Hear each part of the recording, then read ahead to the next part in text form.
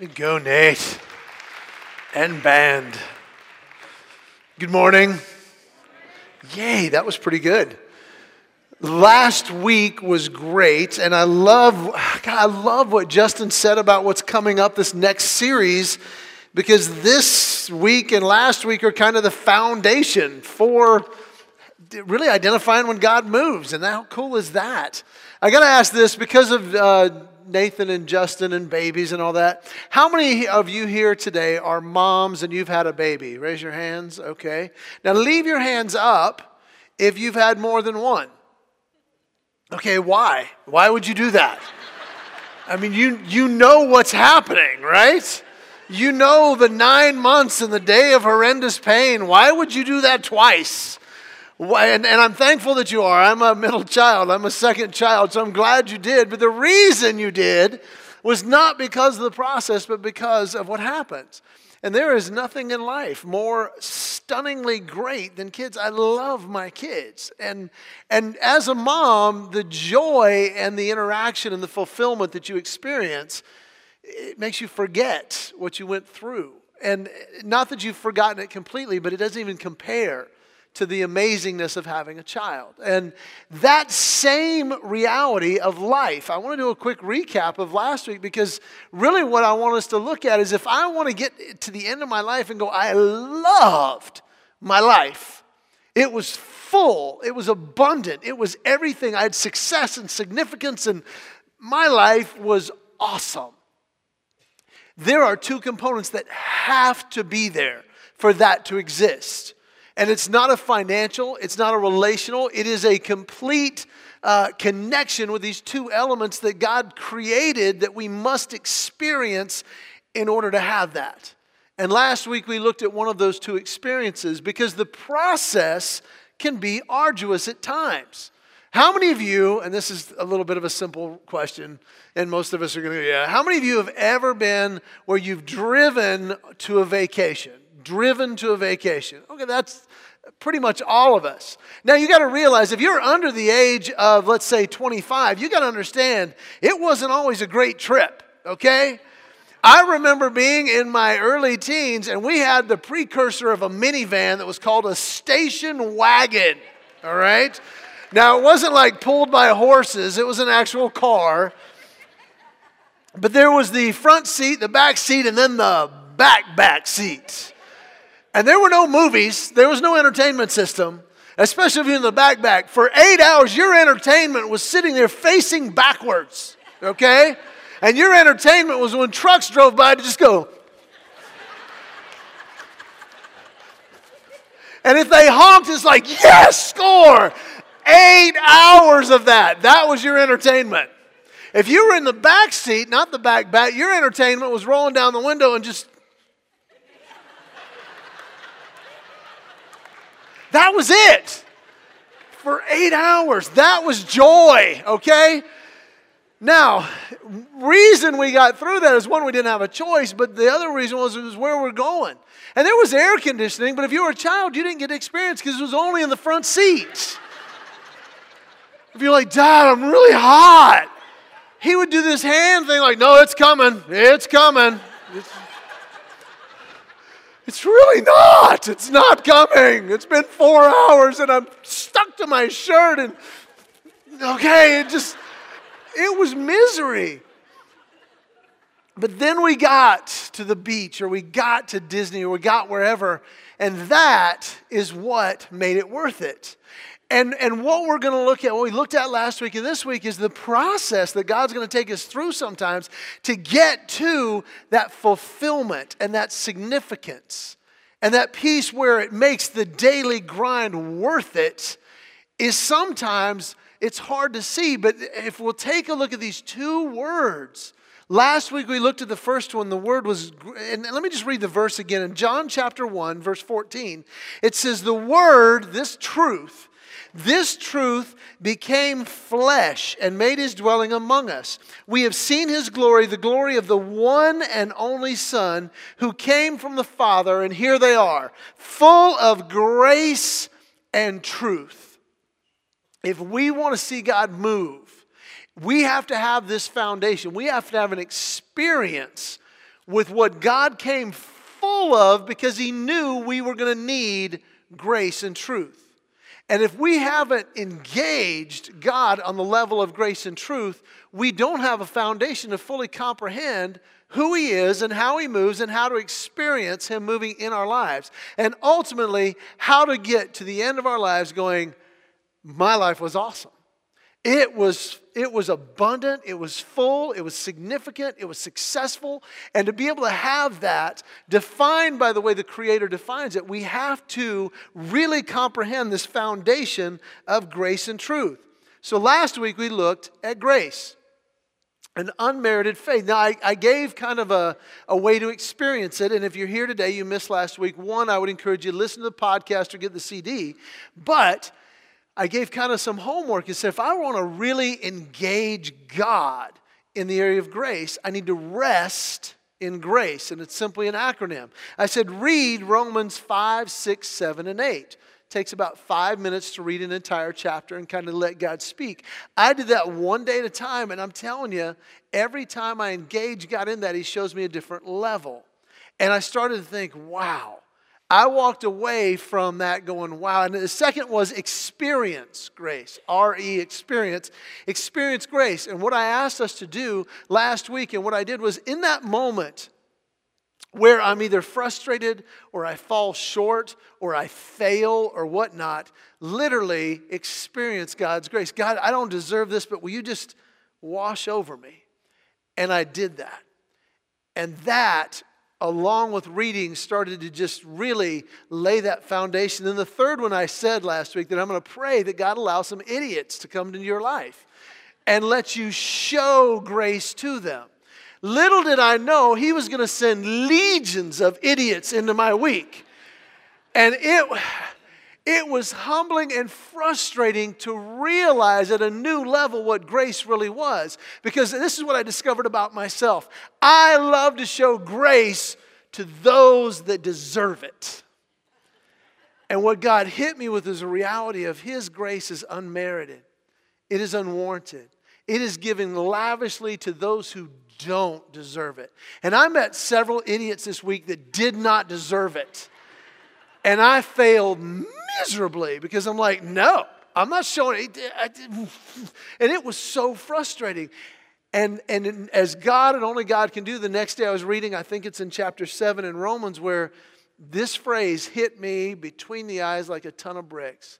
God lavished the reality that, can I show my grace and my love that even while you were a sinner, even while you were an enemy of God, I lavished my grace and died for you. That's what grace is. And when I read Romans, I related in a whole new level after that day of frustration of just going, what a wretched man I am. And that's the way I felt. And it hit me like a ton.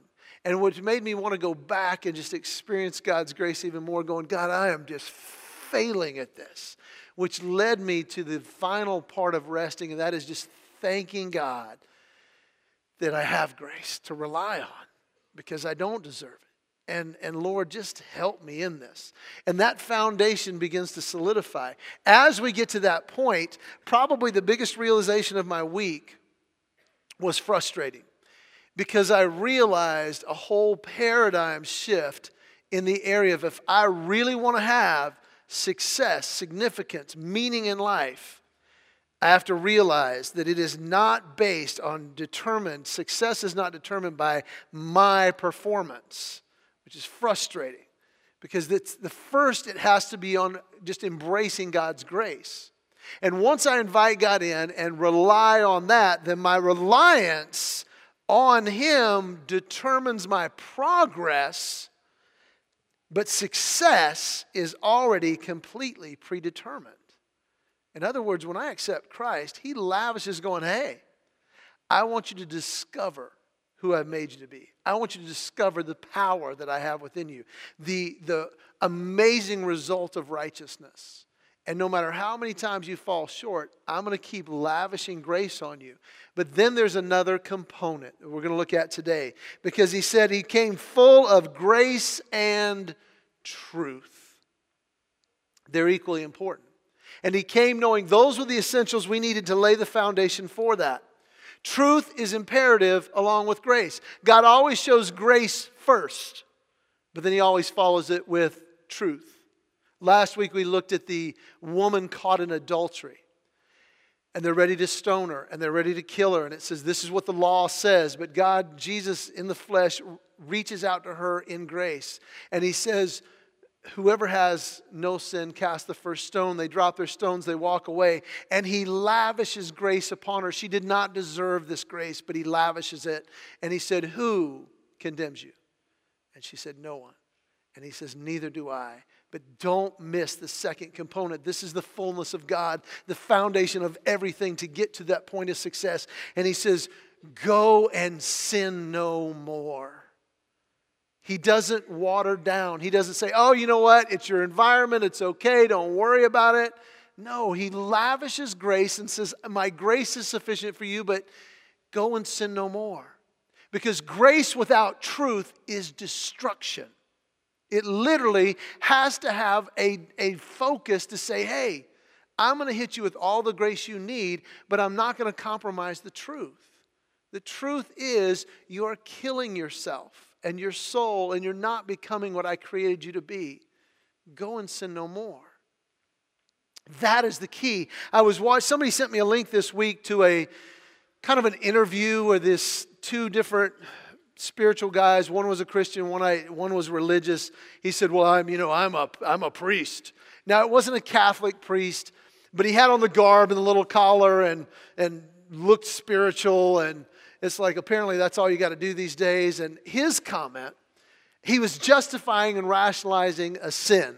And he's like, well, this one really isn't sin. And the guy goes, it absolutely is sin. And he goes, well, that's your opinion.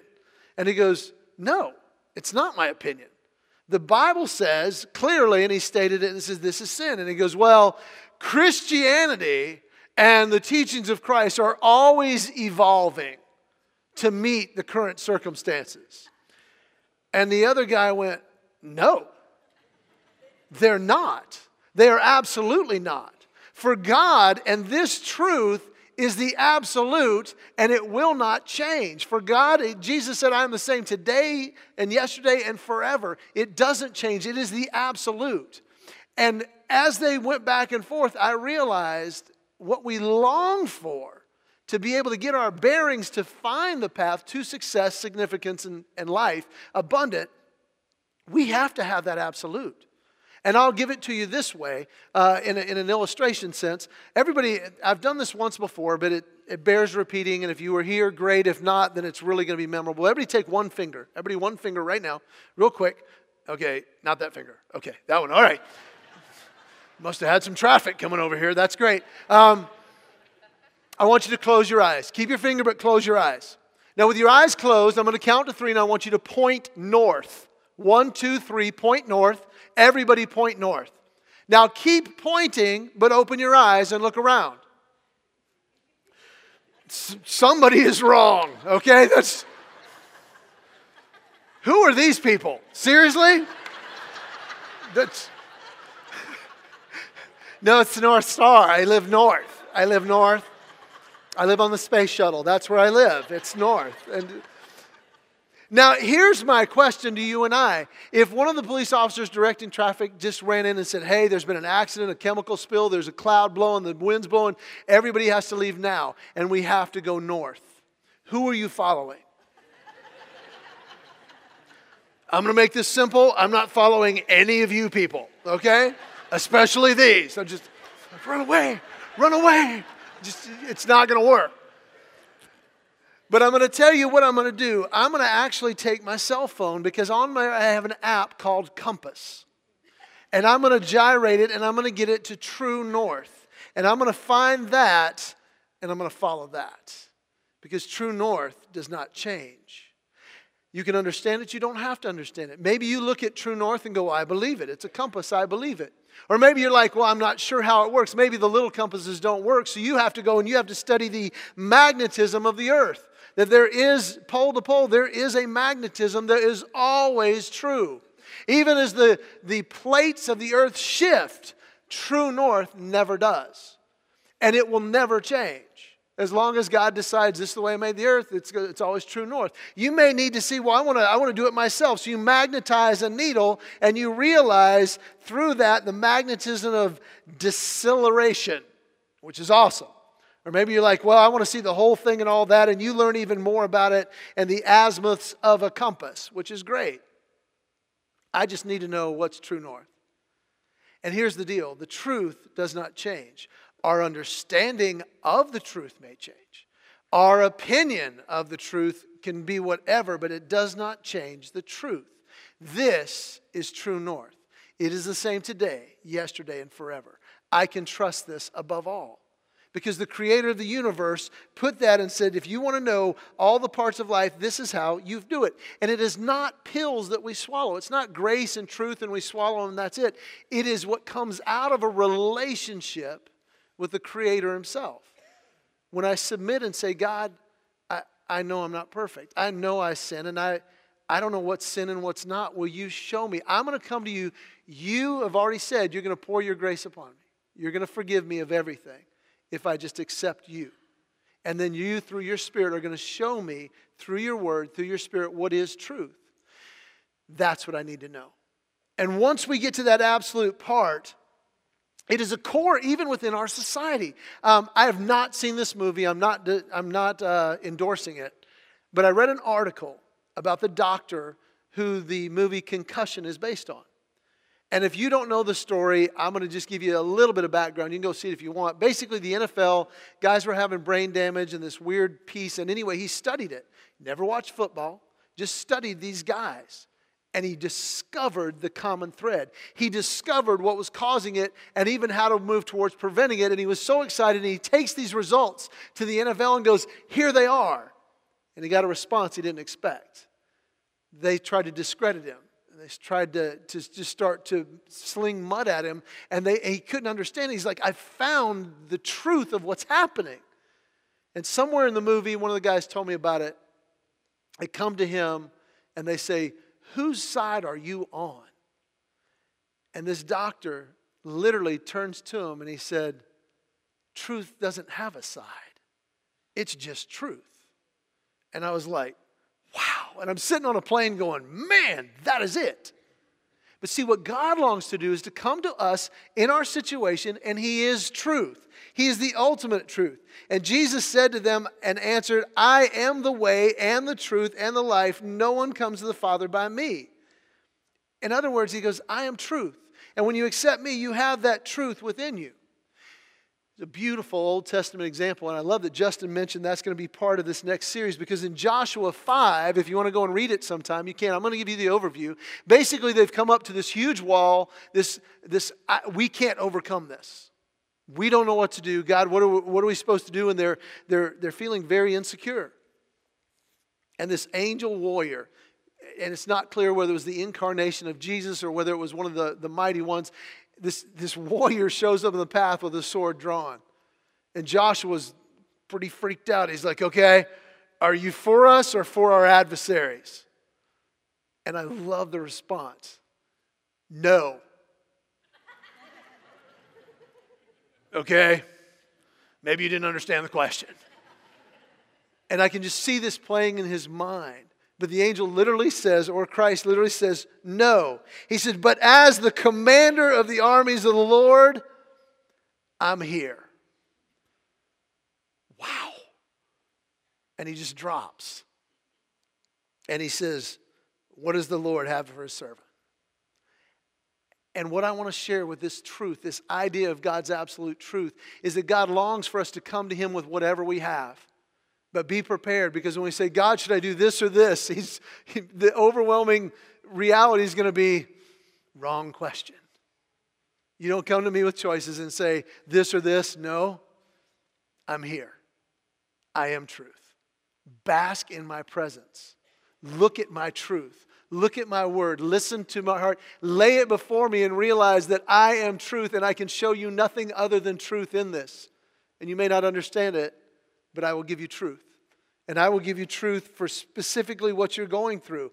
And what I'm discovering is when I get to that point where I'm like, okay, there's truth and God is it, then Lord, change me. I'm going to get in your presence. And what I see is that God changes my life, literally the way I live. He says it this way in John 8:32. Then you will know the truth, and the truth will set you free. Here's my issue. I've spent too much of my life trying to determine what is free to me. Well, if I were really free, I could do this and this and this. I'm free, then I want to go do this. And what I found was when I define what is freedom, then I discovered this. When I look to define freedom, I discover that it is an imposter. What I think is an imposter that leads me to bondage. And that stinks. But when I submit to God and His righteousness, even if I don't understand it, I discover complete freedom and the power to embody it. There's a big difference. Where am I in this process? I'm getting older. I know I'm getting older because I'm starting to see life in cycles. And I want to give you a very real, practical reality of truth today in where we are. Right now, if you turn on a TV, if you turn on the radio, if you read a paper, it is all about politics. The left and the right and the politicians in Washington, and this is going to determine the rest of our lives. No, it's not. God is. Period. Because if we trust in Washington, if we trust in what men can conjure up, whether you're left or right, it will fail outside of the truth. Period. Are we really going to trust a group of people that has evolved into that which they can't even balance their own budget, and yet we're supposed to give them more? This is the one that I believe several of these men and women are very good-hearted. They're like, hey, we see a problem, here's the issue, and here's the solution. And we're going to pass laws to make these the solution. Here's one that I love, Social Security. What we're going to do is we realize that not everybody's smart enough to be able to provide for themselves. So we're going to take money from you. We're going to invest it. We're going to put it in. And then when you get to that age, we're going to give it back to you. And then that changed to, well, you know, we got some other programs, so we're going to take money from that, and then we're going to give you some back to you later. Maybe. We hope. Probably. But you shouldn't complain because we're giving you money. We're giving you money. You're giving me my money, and you're not even giving me all of it back. And really, that's where you want to go with this? Is that what, and I'm supposed to trust you in this? And then it goes even further down where they get to the point where, am I really supposed to trust them? These are the people who said, yeah, I'm going to pass a law to do that. And here's the deal. We're going to give you some of your money back. But you know what? We are exempt to it because we're the brilliant ones. We're the ones who thought this up. We can't balance a budget, but guess what? We're going to give ourselves a pension. We're going to work for 4 years and then give ourselves a 6-figure retirement for every year after that. But you just be thankful for what we're giving you. Really? Really? That's where I'm supposed to trust? No. I'm going to trust a God that tells me, regardless of your political circumstance, Roman, Greek, American, communist, regardless of that, here's what I'm going to say. You want to know the truth about finances? I got over 2,000 truths in here about that. You can trust these. These don't change. You can trust me because I'm in charge. And He's bigger than that. I want to get to the decisions where I'm making decisions based on what God has for me. Not only the freedom, because He says this, when you know the truth will set you free. When you submit to me, you can experience true freedom. Not only the way I live, but the way I decide. I can look at this book and it says, you know what? The Word of God is living and active, sharper than any two-edged sword. It penetrates even to divide soul and spirit, joint and marrow. It judges my very thoughts and attitudes of my heart. And if I trust this truth and I submit to a time where I just sit with God and say, God, I don't even know if what I'm reading relates to what I'm going through, but I know that you can teach me through it and you can guide me to it. And if I'll just sit quietly and I'll talk to friends and I come on a Sunday, God will start revealing Himself to me through His Word, through His Spirit. In every situation. I'll put it this way. If any of you, this is one of my favorite verses in all the Bible. In James chapter 1, if any of you lacks wisdom, he should ask God, and don't miss this, who gives generously to all without finding fault, and it will be given to him. We were talking out in the hall after the first service. Lady says, I love that about God, that I can make poor decisions and I can go off on my own. But the second I turn around, God is right there, overwhelming me with grace. I find no fault. And I'm going to give you generously exactly what you need. All you got to do is trust me. That's what I want to be in. If I could put it in a real world reality, I'll never forget this. Heather and I, my wife, were sitting at a table at dinner. She'd gone to the bathroom.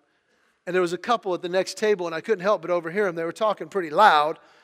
And I'll never forget with the female. I could tell by the conversation they had been married probably less than 3 years. And the wife said, I just want you to want what I want. Wow. I just wanted to go, dude, it's a trap. Don't. But I didn't, because then he goes, well, I mean, what do you want? And she goes, see, you don't understand. Wow. He goes, no, I mean, you asked me, so you want me to want what you want. How can I know what you want if you don't tell me what you want? She goes, never mind. Well, if I were to take up counseling, and I don't, but I found one of the greatest authors of our time is a Dr. Seuss, is one of the greatest. And I believe if I were to take up counseling, I would let Dr. Seuss's older brother, Dr. Bruce, write some, and I literally sat down and I thought, what would Dr. Bruce say? Or if Dr. Seuss was a marriage counselor, and here's what I came up with. A poem entitled, I Want You to Want What I Want. How can I want what she wants? I am but a man. This strange creature called woman, how can I understand?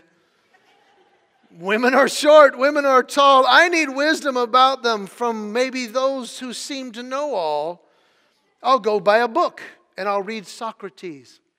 Surely of women he will know how to please. Or maybe ask a monk on a mountain in the middle of Tibet.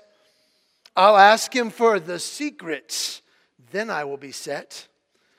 I will read and I'll ask those who seem to know all, but their knowledge of women was smaller than small. Finally, I prayed for help. Lord, I am a husband, a dunce. Will you help me, O Lord, with this woman just once? I read some of his truth and turned off the light. I give up. I'll just call it a night. Then when my head hit the pillow as I slid into bed, a thought from nowhere shot into my head, like what she likes. I began to see. I know what she likes. She likes coffee. 2 globs of cream and 2 lumps of sugar. When I bring her this, she knows that I love her. Like what she likes and need what she needs. Now I realize that these are the seeds. I need God's help and truth to understand what will bring bliss to a woman and man.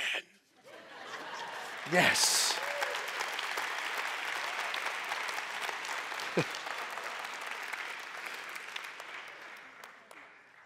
And as fun as that is really the way God works. We take a look at His truth and say, God, I want you to decide. I want you to show me how to live, to decide. And even He'll change how we speak. And we can see this grace and love put together in Ephesians 4:15. Instead, speaking the truth in love, we will grow to become in every respect the mature body of Him who is the head, that is Christ. He says there in Ephesians, he says, don't be distracted by various thoughts and teachings. Speak the truth in love, grace and truth together. I learned this in college. It's very true that a lot of times, now for those of you who have been married maybe less than 5 years, take this from experience. I've learned that if we're having a disagreement, I need to say as little as possible. I find that about 98% of anything I say, I regret. So I decided I'm going to live by a different mode. I'm going to not say and listen, and even the trouble I get in there is far less than if I speak. And I learned this at a very younger age. I was in college, and I'll never forget, I struggled in school. And I prayed, God, help me. What do I need to do? And thoughts, and can you pay better attention up front? So I sit up front, and I thought, I'm sharing this with my friends. It happened after a class one day in a class. I was making like a C, borderline B, and I was trying really hard, but I wasn't doing great. But I was sitting up front, and after class, I'm walking out, and two people from my class said, hey, dude, we got a test coming up. Can we talk to you a minute? I'm like, sure. And I'm thinking they're going to share with me some insights. They're like, hey, will you help us study for this? I said, why? They're like, because we want to make an A. I'm like, no. Why? Not why do you want to study? Why do you want me to help you?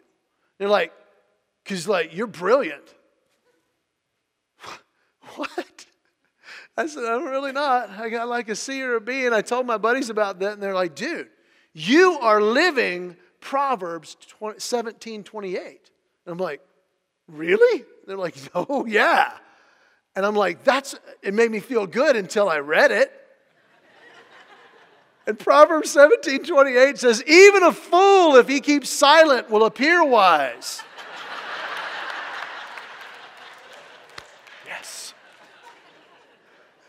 If he keeps his mouth closed, he will be considered discerning. And I'm like, Lord, I want you to change every part of me. Change how I live, change how I think and decide, change how I speak. And here's my challenge. This is the foundation. I want to encourage you twofold. One, if you weren't here last week, rest in grace for a week. Read Romans 5, 6, 7, and 8. Experience grace. Show grace. And you'll want to thank God for it. But the second challenge I have for you and I want to get very personal for just a second. I want you to think right now. What are you worried about right now? Right now, when we walk out these doors this week, what are you worried about? Or maybe even what are you excited about coming up? And take the time and sit before God and say, God, I want to read your truth because I want to experience this to the full. If I'm excited about it, I want it to make lasting effect. If I'm worried about it, I know that you say don't be anxious for anything, but through prayer and petition. God, I'm anxious. Will you show me your truth? And begin to look and read. And I promise God will show up. I want to ask you another question. What is the hardest decision you're making right now? The hardest decision this week. Take the truth. Sit before God. Say, God, I don't know what to do. Are you for me or against me? And I want to hear you say, no, but you're here with me now. God, I just want you here with me now. And God, in your presence, when I sit quietly and look at your truth and sit there, you begin to show me who and what to do. And then finally, I would say this. What's the toughest conversation you have on an ongoing basis? Or maybe the toughest conversation you need to have? And ask God, will you show me what I need to do in this situation? How I can approach it? What I can do in this? And He will. For God will show up in His grace and His truth, and that will lay a foundation for Him to move so that we will experience Him personally and become the abundant life. I love my life that He intends for us. They're going to come and sing and pray, and I want you to just start thinking about those questions. What am I worried about? What decision do I have? Where am I speaking? And God, I'm going to simply open your truth. Will you guide me because I don't even know what to do with this? I want to leave you with this mental picture a friend of mine shared. He said he was at a church and an older woman, he said she was very old and she's walking out and she asked, somehow they interacted. And she said, let me see your Bible. And he says, I'm so sorry, I got to get a new one. And I've never forgotten this. She goes, no, don't get a new one. He said, well, mine's falling apart. And this sweet old saint, she said, you know what I've noticed in all my years? People who have a Bible that's falling apart usually have a life that isn't. Wow. That's where the truth comes in. Let it permeate. Let's pray. God, thank you that you come to us full and first with your grace, and that your unchangeable truth will guide us in every step that we let you. Lord, if there's somebody that doesn't know you personally, help them to realize you are longing to lavish them with your grace and love. And all we have to do is say, I'm in. Lord, please come in. Forgive me the way you promised. Overwhelm me with your grace. And let me experience truth. God, I want a life that matters. And Lord, if I lay this foundation, I'm going to start seeing you move. And it is only through Jesus that we have that, the one and only. And the power of your Spirit that raised him from the grave that lives in our hearts when we ask you in, that we can pray. Amen. Have a blessed week. God bless you.